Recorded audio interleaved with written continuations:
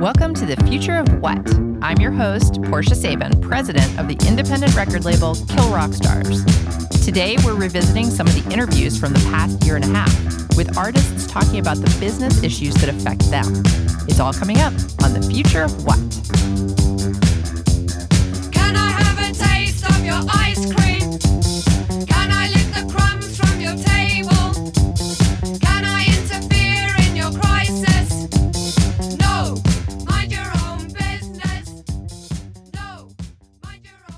This is CD Baby artist and lawyer Christiane Kinney talking about the recent Spotify lawsuits. Christiane, welcome to The Future of What? Thank you. Thanks for having me again. This is your second time. I love it. We're gonna start a club for people who've been on the show more than twice.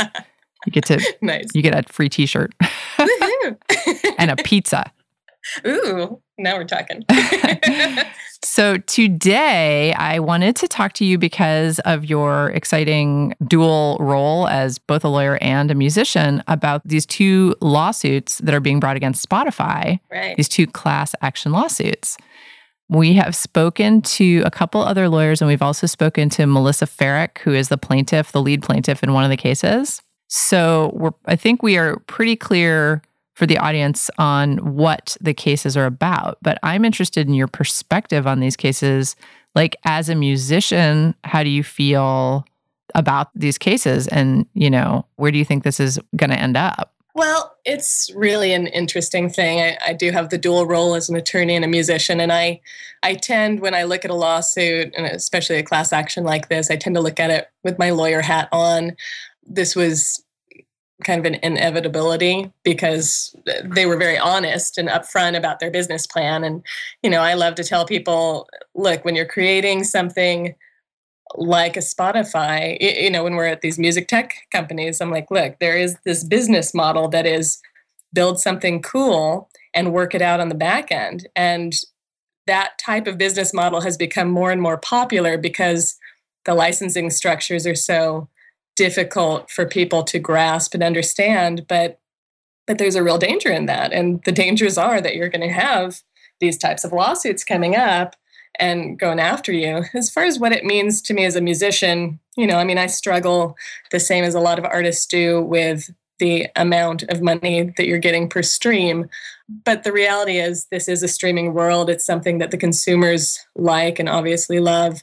How many active users does Spotify have now? I think it's like 50 million or more, and they were working their way up quickly. So, it's not going away, but this is a real risk to them. This is something they have to take, obviously, really seriously because, you obviously have the 200 million and the 150 million in damages that they're going after. But beyond that, this is a class action. So the attorney's fees are going to be enormous. And that's an upfront cost to the attorneys. But what the musicians get on the back end, Melissa will get something, David will get something. Most musicians aren't really going to get a huge benefit from this, except that it provides a mechanism for the conversation to move forward. Obviously Spotify was already, I'm talking too much, but Spotify was already talking in December about, building this publishing admin kind of system and database so that we could handle all of this. That's going to take years. So these are mechanisms to try and figure out a workability around the mechanicals for these interactive streaming services. So you say you think most artists are not going to receive much, if anything, from this this lawsuit. The attorneys are going to receive a lot. And honestly, it's somewhat fair because they're fronting the costs for this, and class actions are very expensive. The attorneys will receive something. The core plaintiffs will receive something. Some musicians will receive something. But I think to get a class certified, we're probably going to get letters in the mail in 3 to 5 years, giving us notice as a class member, allowing us to opt in. We'll probably get to select a $5 one-time payment or maybe a 1-month premium Spotify service. That's the type of things you get in these class notices. So for the mass of us, I think the more interesting thing with these cases is what's going to come of it. These are, like I said, they enable the conversation to expand beyond, fitting a circle into a square hole right now, which is kind of how we work around these streaming issues with the copyright laws being what they are. So something's going to happen from it. Whether or not we're going to get our global database of all publishers ever, it's been tried so many times. So I doubt that, it's a pie in the sky of that, but, maybe. Do you think it'll change practices at Spotify, though? Do you think Spotify, starting now, will actually start trying to get mechanical licenses or at least sending ROIs to musicians before they put their stuff up on the service? It's a difficult thing because they already chose their business plan, their model for this in the States in whenever they started, 2011, I think they came here. And they had a choice at that time that they could have launched with a smaller library of songs, and they could have just gone with the songs that were licensed. But they didn't. And so they chose a model that had a risk involved to it. The risk now, if you pull, some people say, well, they just need to provide the list of all of the songs that they don't have mechanicals for. And now that they've been sued, they're basically just, they're not going to gift somebody a list of all the class members. But I do like the idea of that. It can be like Sound Exchange. I've seen friends on Sound Exchange whose names, come in alphabetical order with mine. And I'm like, oh, hey, you're owed money for, and it's a different hybrid, but that works. If you're looking for people, really honestly looking for people, I don't think it's pragmatic at all to serve the special notices on the Copyright Office, because that was really created for a system where you have a label that maybe has an artist doing some cover songs and they have to clear 1 or 2 songs, or even if it's a full album of 10 or 12 songs that you have to clear these for and don't know somebody. As an attorney, I make calls a lot, and it's pretty easy to find rights holders. I looked up David, I looked up Melissa, pulled up BMI.com, found them right away in the repertoire search database. Found Melissa also on the ASCAP database, because sometimes people switch. It could be another person with her exact name. Found both of them in HFA. And actually, it's interesting. I don't know if this is true or not, but I heard that Spotify had outsourced this initially when they launched here to Harry Fox Agency to deal with the mechanicals, because they knew it was an issue. But it's such a grand scale. So it's not like you can have an attorney clearing every song. I think they have 20 million songs or more, and there's 20,000 being added daily. So when you get on that level, that's why I think this is a conversation starter, honestly, of how do we deal with this. I do think that, I didn't answer your question, but I do think Spotify will change their practices. And they already, I think before the lawsuit, had announced that they were going to start working on this global type of publishing admin system, this database. But again, that's going to take years. But, rather than outsourcing it, I think they do have to take that on themselves and spend a substantial amount of time and energy making that work. So one of the other lawyers we spoke to said that he was speaking about David Lowery's suit in particular. And he said, if David had brought this as an individual, this would have been a slam dunk, open and shut case. Mm-hmm.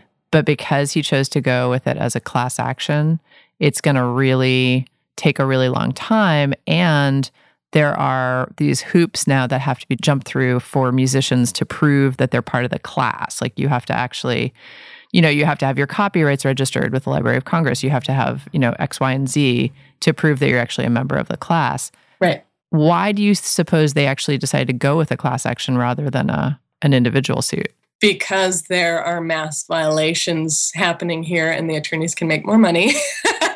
And ultimately, let's just be on the side of the attorney for a moment and assume that their intentions are valid. They can protect the little guy. Not everybody has the ability to bring an individual lawsuit like this. Not everyone's going to have the resources. Not everyone's going to have the access to attorneys. So if the goal is to protect the musician, it's very smart to bring a class action, this type of case, because there is a good possibility that they can certify a class here. The damages are somewhat easy to establish. With interactive streaming, there's a formula involved. So It becomes a little more complicated, and maybe they can argue on the other side, okay, well, this person's getting 1 million streams, but this person's getting fewer, 2 streams. Right. They're not very good. Right. So there are complexities. Doesn't make David's lawsuit any less valid. It just means that ultimately a class might not get certified. And that, the class action work that I've done in the past, usually on the defense side of things, we have gotten classes decertified because there's a lot of hoops to jump through. But I think in the end, the reason for it is really to protect artists that couldn't bring an individual lawsuit or that wouldn't, and to make this more of a global conversation for artists. Well, Christiane Kinney is a lawyer and a musician, and she's joined us today from her home, and we really appreciate that because I love the fact that you can bring us both perspectives. So, Christiane, thanks so much for being on The Future of What. Thank you, guys.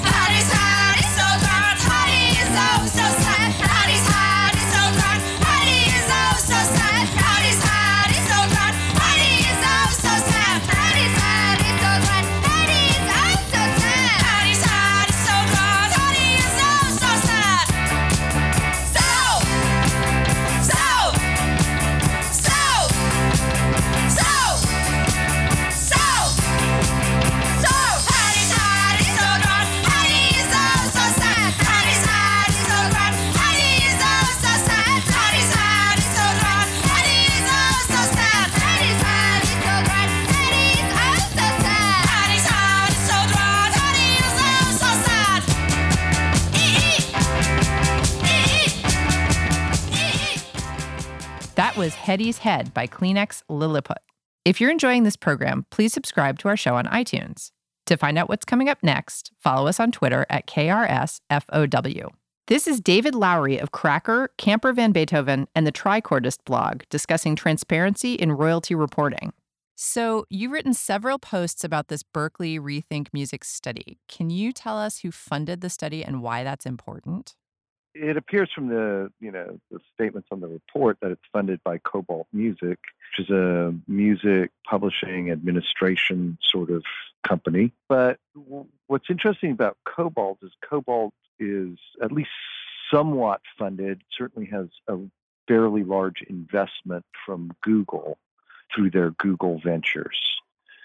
So when we see that begins to make us somewhat suspicious because, Google owns YouTube. And if there's any place where we're lacking transparency in the music business is what the heck goes on with YouTube?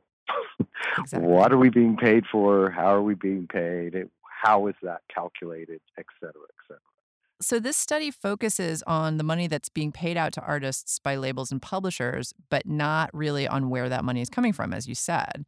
And in my opinion, transparency should begin there. Yes, absolutely. That's basically what we're getting at, is that we realize there is always going to be some sort of black box money at the PROs, BMI and ASCAP, at the labels and distributors and such, because with the number of songs out there, there's always going to be some money that doesn't get assigned somewhere. But if you look at the grand scheme of things, that is a smaller black box than what we see at the digital distributors. What I'm concerned about is that there's actually more of an issue with transparency on digital services side, like how are they generating revenue? How much are their expenses in generating this revenue? Which ads, for instance, on the ad-supported side of things in Spotify and YouTube, which ads get assigned to the artist revenue streams and which ones don't? Because this isn't totally clear and there's no real information on this. Right. And my favorite part about what you said in one of your posts had to do with, the difference between a black box, let's say, that Sound Exchange would have had, and we're about to talk to Mike Huppy, the president of Sound Exchange. And the black box that Sound Exchange was dealing with was money that came in and that they were unable to find the proper place for. But they have no incentive. They have no stake in holding on to that money. They would like to pay it out to artists and labels. But with something like Spotify, let's just take Spotify as an example, with a streaming service, as you point out, they shouldn't even have this problem if they were doing their licensing properly in the first place. Right. One of the problems with why there's a black box at the streaming services is that they sort of, at least in my case, it looks like they just put my entire song catalog up there without really checking to see if they had licenses for everything. Like some things they had licenses for because some of my music is published by a major label and just or administered by a major label, but some of it isn't. And so in my case, it looks like they just put it out there without obtaining the licenses first. So that makes it very difficult for them to pay, right? Now, they appear to be retroactively going back and trying to find some of these or to obtain some of these licenses. But I know that there's a good 50 or 60 of my songs out there that they're using without a proper license. So that would make it very difficult for them to pay me. There's another issue in there, though, also as well. See, when we're told that, for instance, like 50% of the revenue or 70% of the revenue or 60% of the revenue, depending on the service, is being paid out to rights holders, there's also usually a caveat in there that it's minus the fees that are associated with sort of the fees associated with obtaining this advertising, right? There's probably fees paid out to brokers who, sort of essentially collect advertisers who want to advertise on these services. And there is zero transparency there. We don't know who those brokers are, what these expenses are that are charged back against the advertising revenue.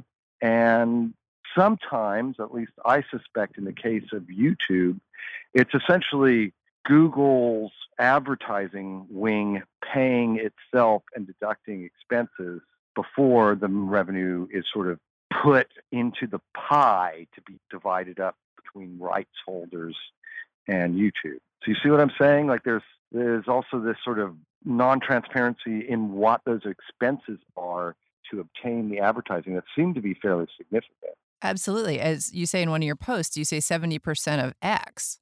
Well, that doesn't help us because we don't actually know what that X is. I mean, that's an important part.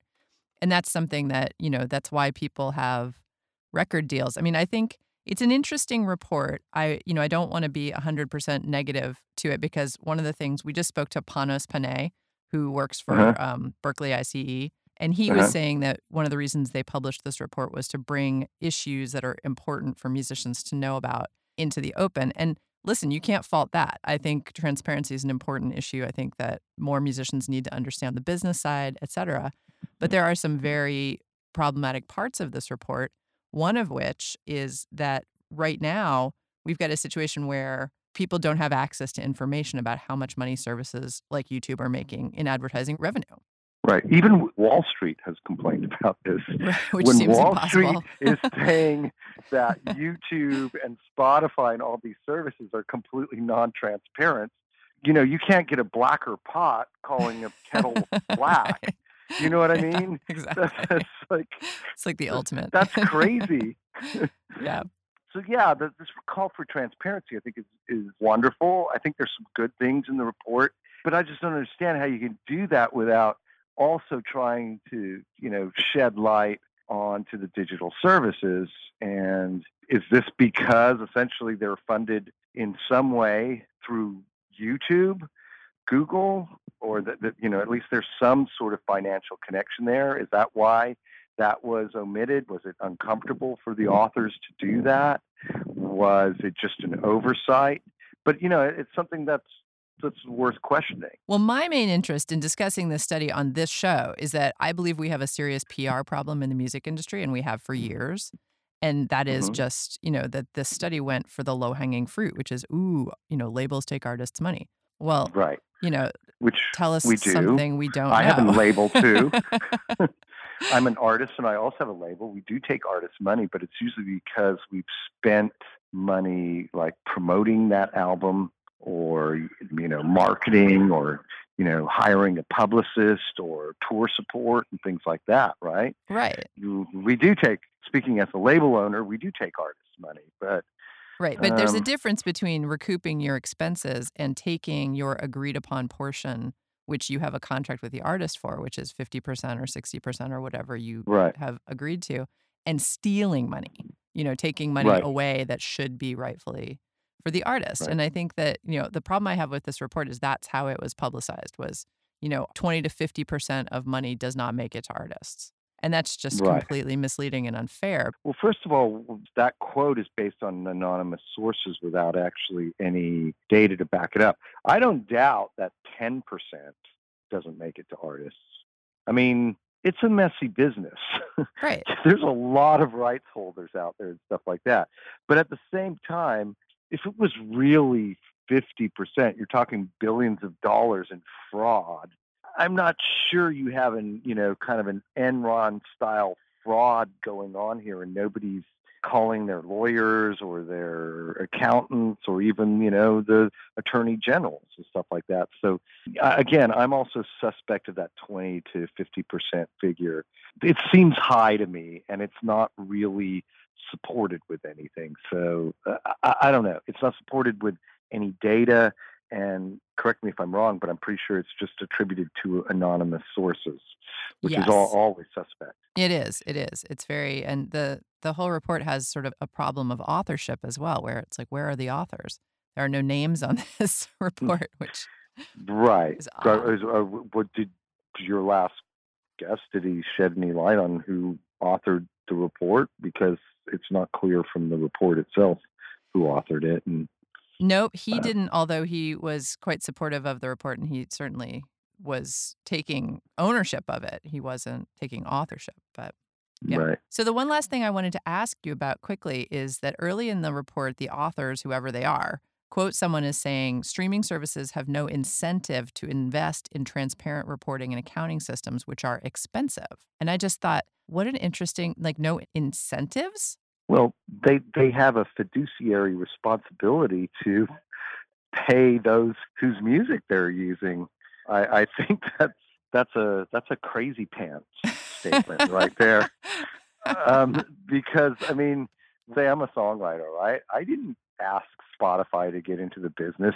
Oh, okay, we'll distribute your songs. Oh God, now we have to figure out how to account for these songwriters. They begged us and begged us. Please, stream our music. They begged us to get into this business. I mean, we Right. didn't beg them to get into this business. Right. And are you telling me that, wait a minute, are you telling me that the computer technology industry can't solve this problem? Right.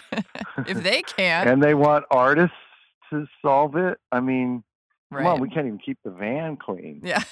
So, I mean, so that's a little crazy there too. It's like they have no, well, I think they do have an incentive in just that they're in the business and they need to account for this stuff. But that does illustrate the attitude.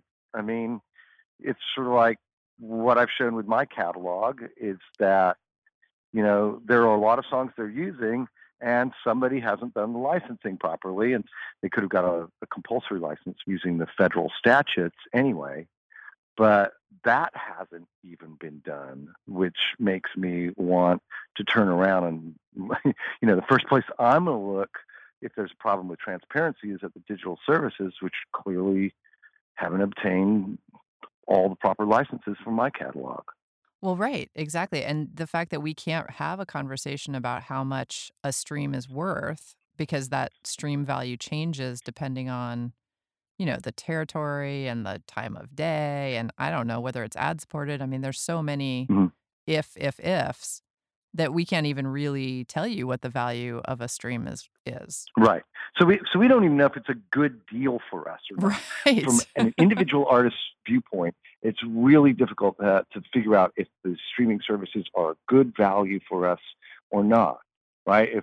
Because we can't even tell what we're being paid. Right? Correct. For a while there, here's another interesting thing too. For a while there, some of the labels that I've talked to I'm not sure how they were licensing, if they were licensing directly with Spotify, if they were going through distributors or what, but they could see the difference between the paid streams and the free ad-supported streams and see the difference. And then other labels are not able to do that, and they just have it all lumped together, right? Right. So there's a very basic bit of transparency that we could use right there, which is like, can we see the difference between how much I'm getting paid per spin on the paid service versus the ad-supported service? Right. But because, for instance, in the case of Spotify, it's an IPO-driven company. It's going to want to have as many users as possible, and they do not have an incentive to split between, the free and the paid tier. Right. Right? Absolutely. David Lowery is a musician and blogger. You can find his writing at thetricordist.com. David, thanks so much for being on our show. Thanks for doing the show. This is the story of your red right ankle and how it came to meet your leg, and how the muscle, bone, and sinews tangled, and how the skin was softly shed, and how it whispered, "Oh, adhere to me, for we are bound by symmetry.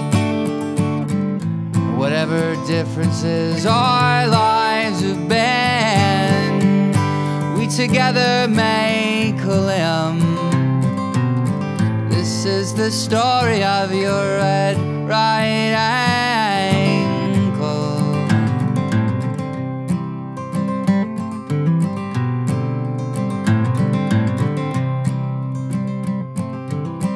This is the story of your gypsy uncle. You never knew 'cause he was dead, and how his face was carved and ripped with wrinkles in the picture in your head. And remember how you found the key to his hideout in the Pyrenees, but you wanted to keep his secret safe, so you threw the key away. This is the story of your gypsy uncle.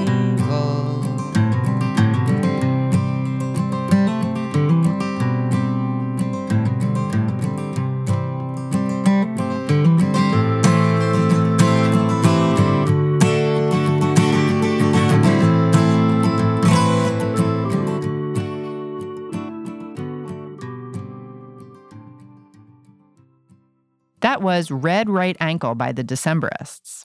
You're listening to The Future of What? If you're enjoying this program, like us on Facebook and become a subscriber on iTunes. This is singer-songwriter Laura Veirs.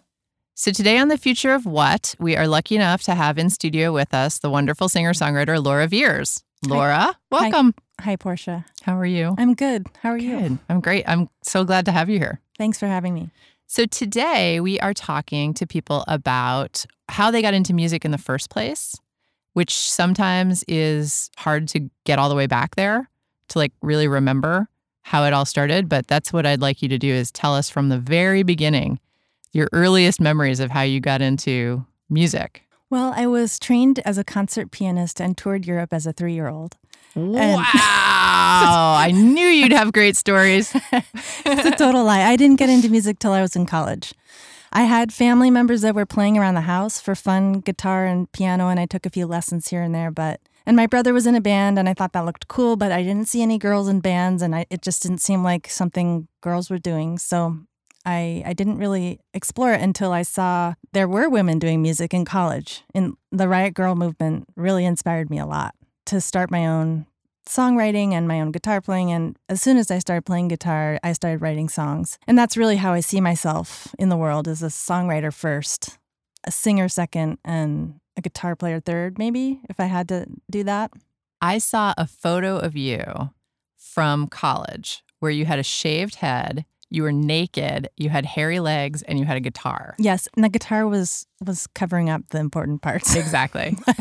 Yes, there is. That's my husband and I did a TED Talk, and I showed that picture, and my mom was not pleased about that. Of course, I have to let her down sometime, right?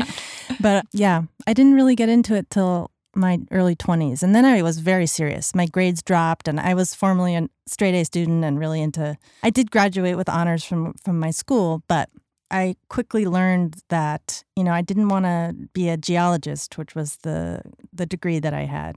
And I didn't really know what else to do. I mean, I just wanted to do music, but it's so hard. It's so hard to figure it out when you're a young person and you're like, well, wait, how do I connect all these dots and actually make an income? And I mean, my whole TED Talk was about that. And my husband too, he's Tucker Martinez, his name, and he's a producer, and we've made tons of records together and been in the business for 20 years each. And we both really wandered around a lot with our paths, not really making sense at all for many years until slowly they did. And now we're artists and we see ourselves as that for our life. And I mean, who knows how long it'll be a thing that we make money at, but so far so good, and we can keep doing it. So going back to your college experience, was it the playing of the guitar and writing songs that captured you, or was it the community? Did you find a community at college? It was both, for sure. I mean, there was certainly something that happened when I first started writing songs that felt deep.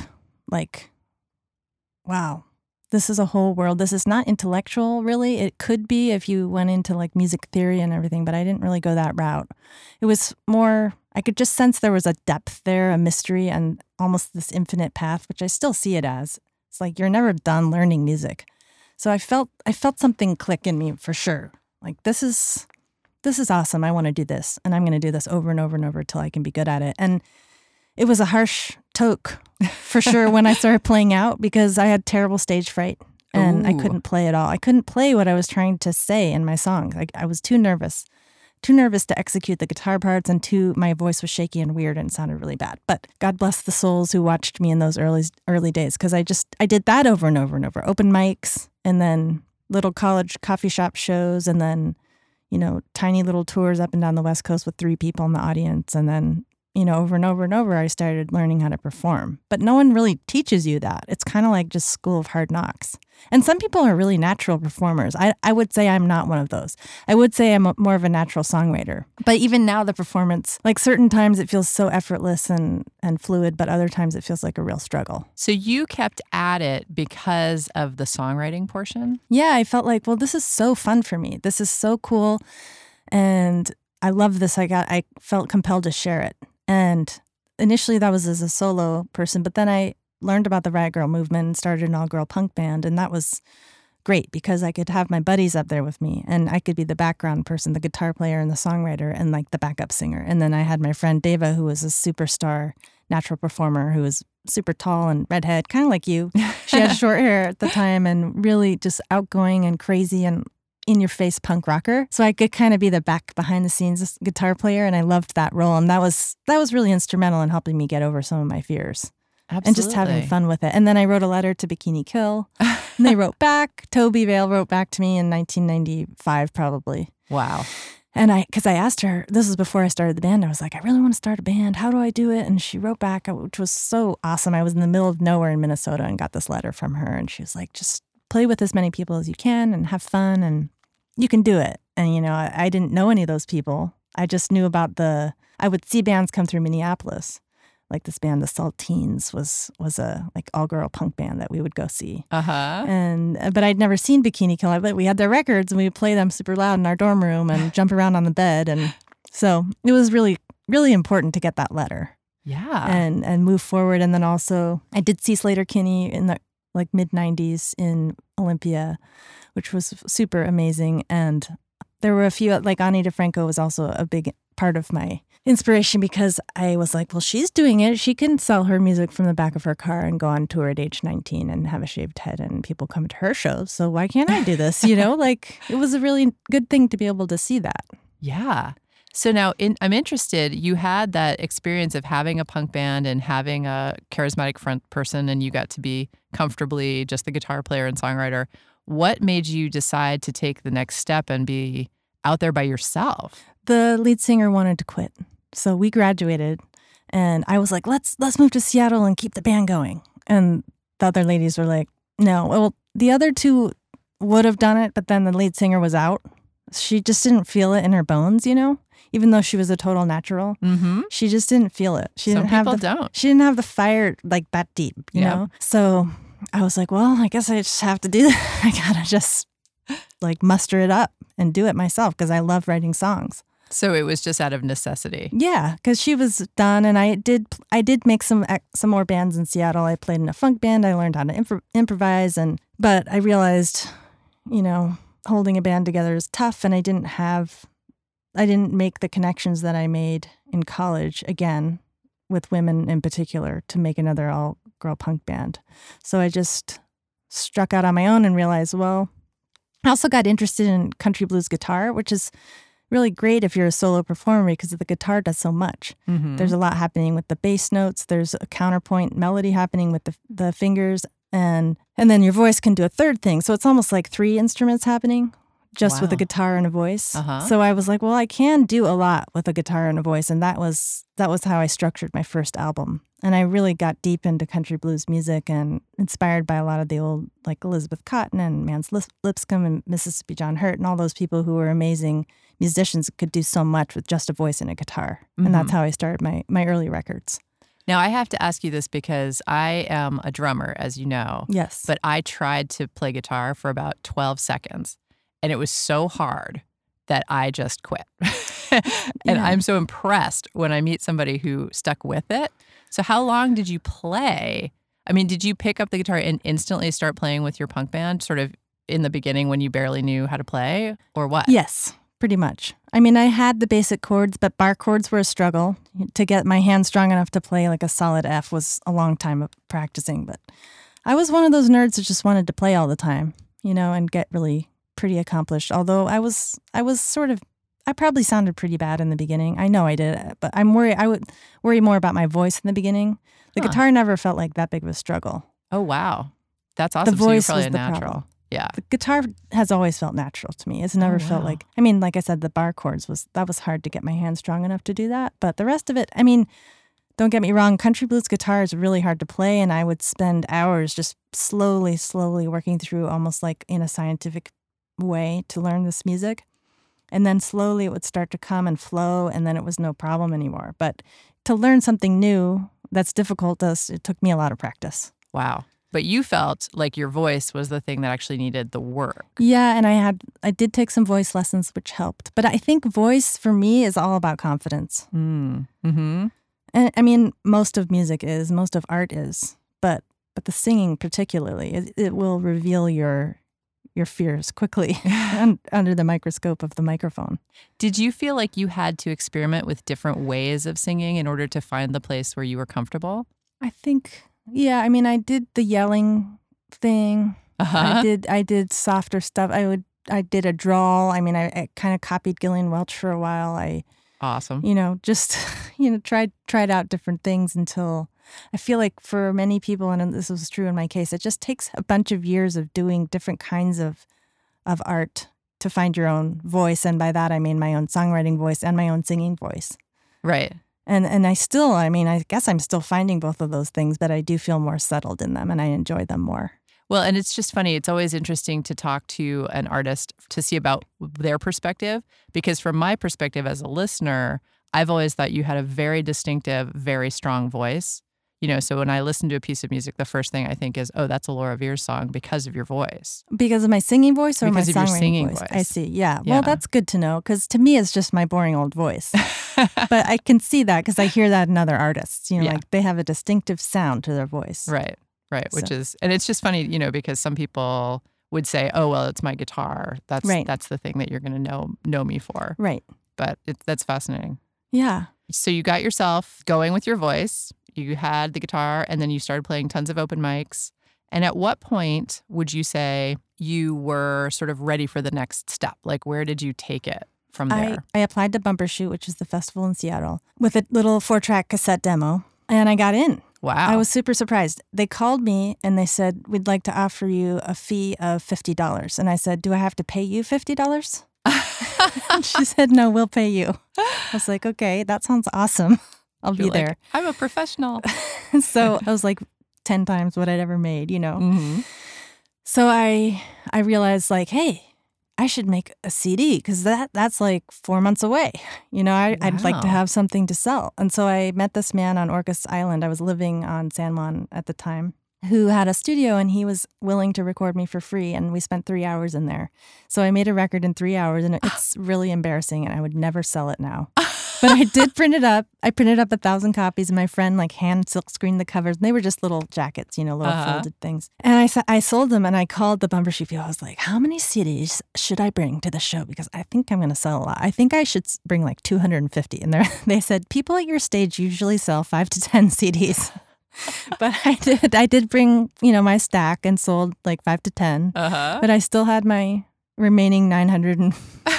95. Yeah. And so I took those out on my little tours up and down the West Coast. And then a couple years passed and I made another record. But that one turned out great. And that one largely turned out great because Tucker made it in his studio. And it was the first one of 10 that we've made together. Wow. And I love that record. It's very sparse. I had kind of done enough songwriting to find a little bit of my own songwriting voice. And I was 25 at the time and maybe 26. And I'm honestly, sometimes when my kids like that record, and sometimes when I hear it, I feel envious of it, of my younger self. Just the simplicity of it. Yeah, and just the simplicity of the artistry. Mm-hmm. It was just like nothing to lose and never done it really, and so fresh. Mm-hmm. That kind of feeling that you have when you're 25. Mm-hmm. It's kind of hard to get when you're 41, you know? So Tell me about it. Yeah. Totally. So you made that record, and did that come out on a label, or did you release that yourself? Released it myself and was trying to find some help, but KEXP helped me get some listeners for that. But it didn't really come out on a label till later. And then I made another one with Tucker, and that one was, luckily Tucker had a connection to Simon Raymond in London Mm-hmm. with Bella Union, and Sure. he put it out. And then that gave me a platform for the next one, which really took off in England, called Mm-hmm. Carbon Glacier, and that was 2004. And then that got the attention of the States, and Nonesuch put that out, which was a huge boost for me. Yeah. And although I kept thinking things were going to go faster than they were, because it came out on Nonesuch, and then I got a booking agent. They set up a tour. I had done this successful tour in England and France, came back to the States to start hitting the road in the States, and no one was coming to the shows. Ugh. It was just like 3 people at that show in Dallas, 3 people in New Orleans, 4 people, and you're driving 8 hours a day and then doing like your whole setup with the band, and everybody's demoralized. But I mean, the next time we did this tour in the States, there was like 25 people, and the next time there might have been like 100. So it did happen, but it took years, bit by bit. But I do appreciate that Nonesuch picked it up, because I was struggling over here. I was getting some foothold in Europe, like some artists do, and not at all in the States. And so they gave me a boost. How is it for you in Europe now? It's about the same. It's about evened out. Oh, so cool. like I can still go over there and like fill 300 to 500 capacity rooms on a CD release or album release tour, or in London, maybe 800 people. But, that's sustainable, but not really if you bring a band. So sometimes I'll just go over there solo and just make a little money, come back. Or if I make an album, I'll go tour with the album over there and lose some money, but it gives the album a boost, and then I'll go back solo and just kind of continue over and over. And I'm at this point in my career where I have a sustainable audience so far. I mean, they might drop off, but they haven't yet. And it doesn't seem to be particularly growing, but it allows me to continue to make my art and continue to run my own label, because I was dropped by Nonesuch, which was a huge letdown at the time. Mm-hmm. But then Chad Crouch, who runs Hush Records, put his name in the hat to run my label, because I was thinking, well, maybe I should just really put my own efforts out there on my own. Maybe that's the smartest thing. And it ended up being great for my next record, which was July Flame. And so, these things seem like a huge letdown at the time, but then they are often an opportunity to start something else that may be even better. And so I feel grateful that I don't know, I just feel grateful for all of the twists and turns that have happened. Mm-hmm. And what's nice is that now you're what we would call a career musician, which is you can make a living from your art. You can maximize your profits from selling CDs and stuff because you run your own label. Yeah. And you can go on tour when you need to and want to. Yeah. It's kind of it's an enviable position to be in, actually. It is. And I sometimes feel like something bad's going to happen or something because like, things are going great. Don't say that, Laura. Yeah. Knock the side of the studio. Knock on wood. I mean, I just, I do feel so grateful and lucky, and like my life has, like I've got almost everything I've ever wanted. And so it's kind of an amazing place to feel that I'm in.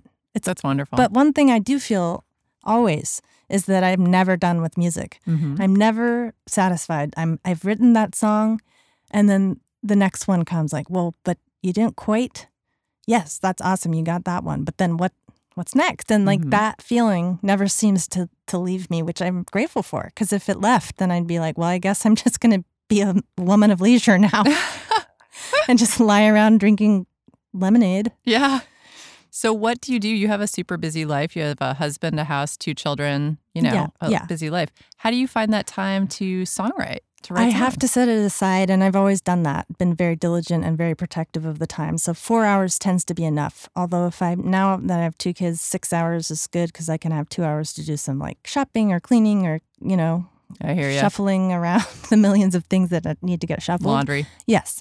And then 4 hours to do my work, which inevitably ends up being like an hour of songwriting, which actually is all I need. Mm-hmm. But I need the other 3 hours to be like poking around the internet or like getting my idea from that book or just sitting there staring off into space or whatever. Mm-hmm.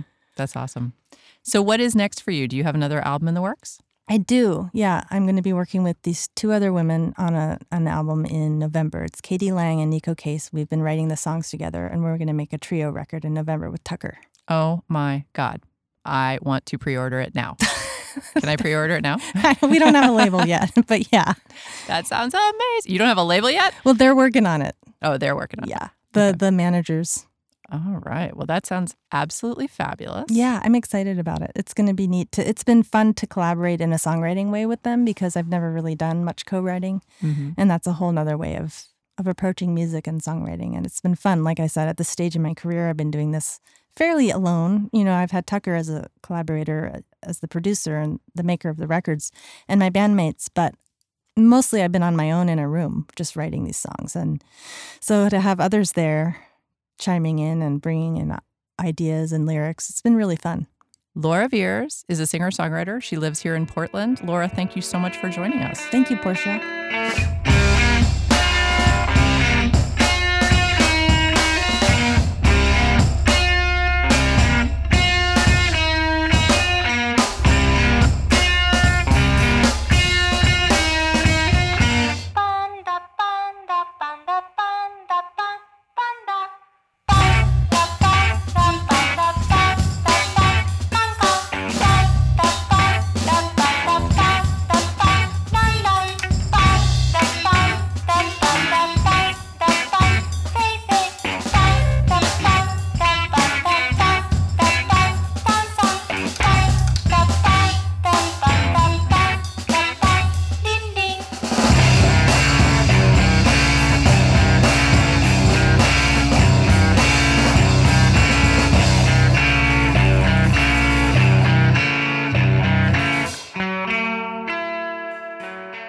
That was Panda, Panda, Panda by Deerhoof.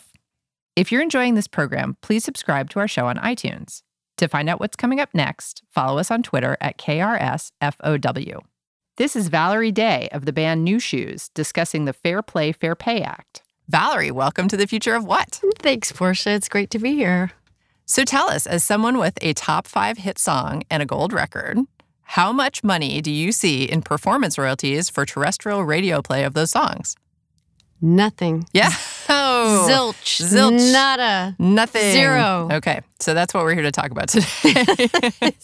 So the good news is that your husband, John Smith, wrote these songs. So Yes. you have always gotten money from the songwriting royalties. Right. It's kind of like he's Dolly Parton and I'm Whitney Houston.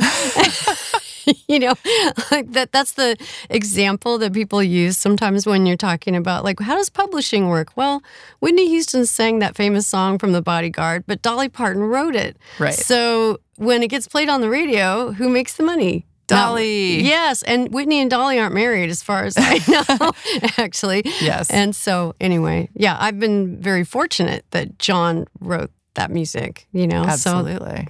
So been a good thing. That has been a good thing for you guys. So when internet radio came on the scene, did you guys sign up for Sound Exchange right away, or were you kind of skeptical? Because a lot of people were skeptical of Sound Exchange. They were like the Nigerian prince. They were like, we have money for you. Right. You get that email and you think, I don't know about this. This sounds kind of sketch. But I called them. They sent us a couple emails, and then I called them, and they were so nice, and they explained it very well. And I said, okay, sign us up. So we've been, I think since 2010, we've been doing Sound Exchange. Great. And how is that going for you? It is amazing.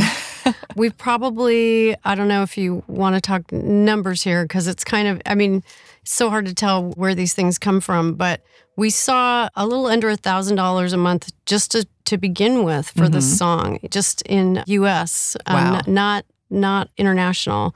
And it's increasing a little bit.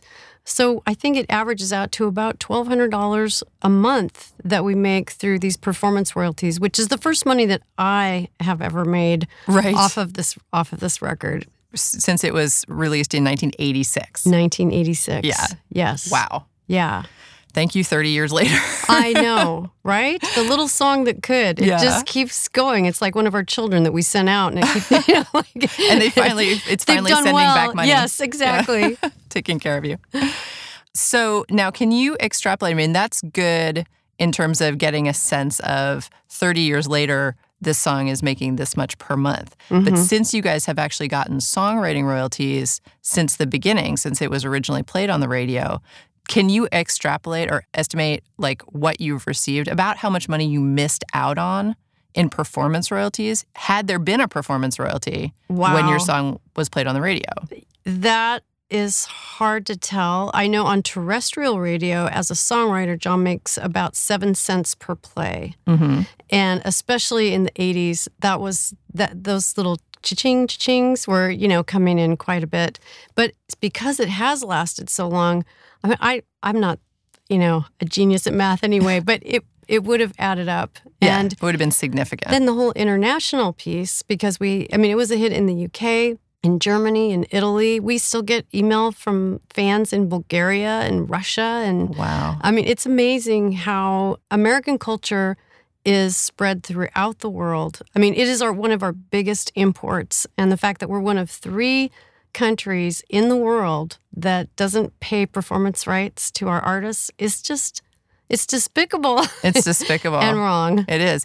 And that's what we were speaking about with Congressman Nadler about the reciprocity. Yes. Because we are net exporters of culture in America. So, for example, your song gets played all over the place in foreign countries. Those countries, if you guys weren't the songwriter, all those performance royalties that are sitting there are just sitting in a bank for you somewhere and sitting in some collection agency. Yep. Luckily, because you're the songwriters, you were able to get a hold of the songwriting royalties. Yes. And that was one of the things that we actually did right. And we made mistakes along the way, but one of them was that we created our own publishing company.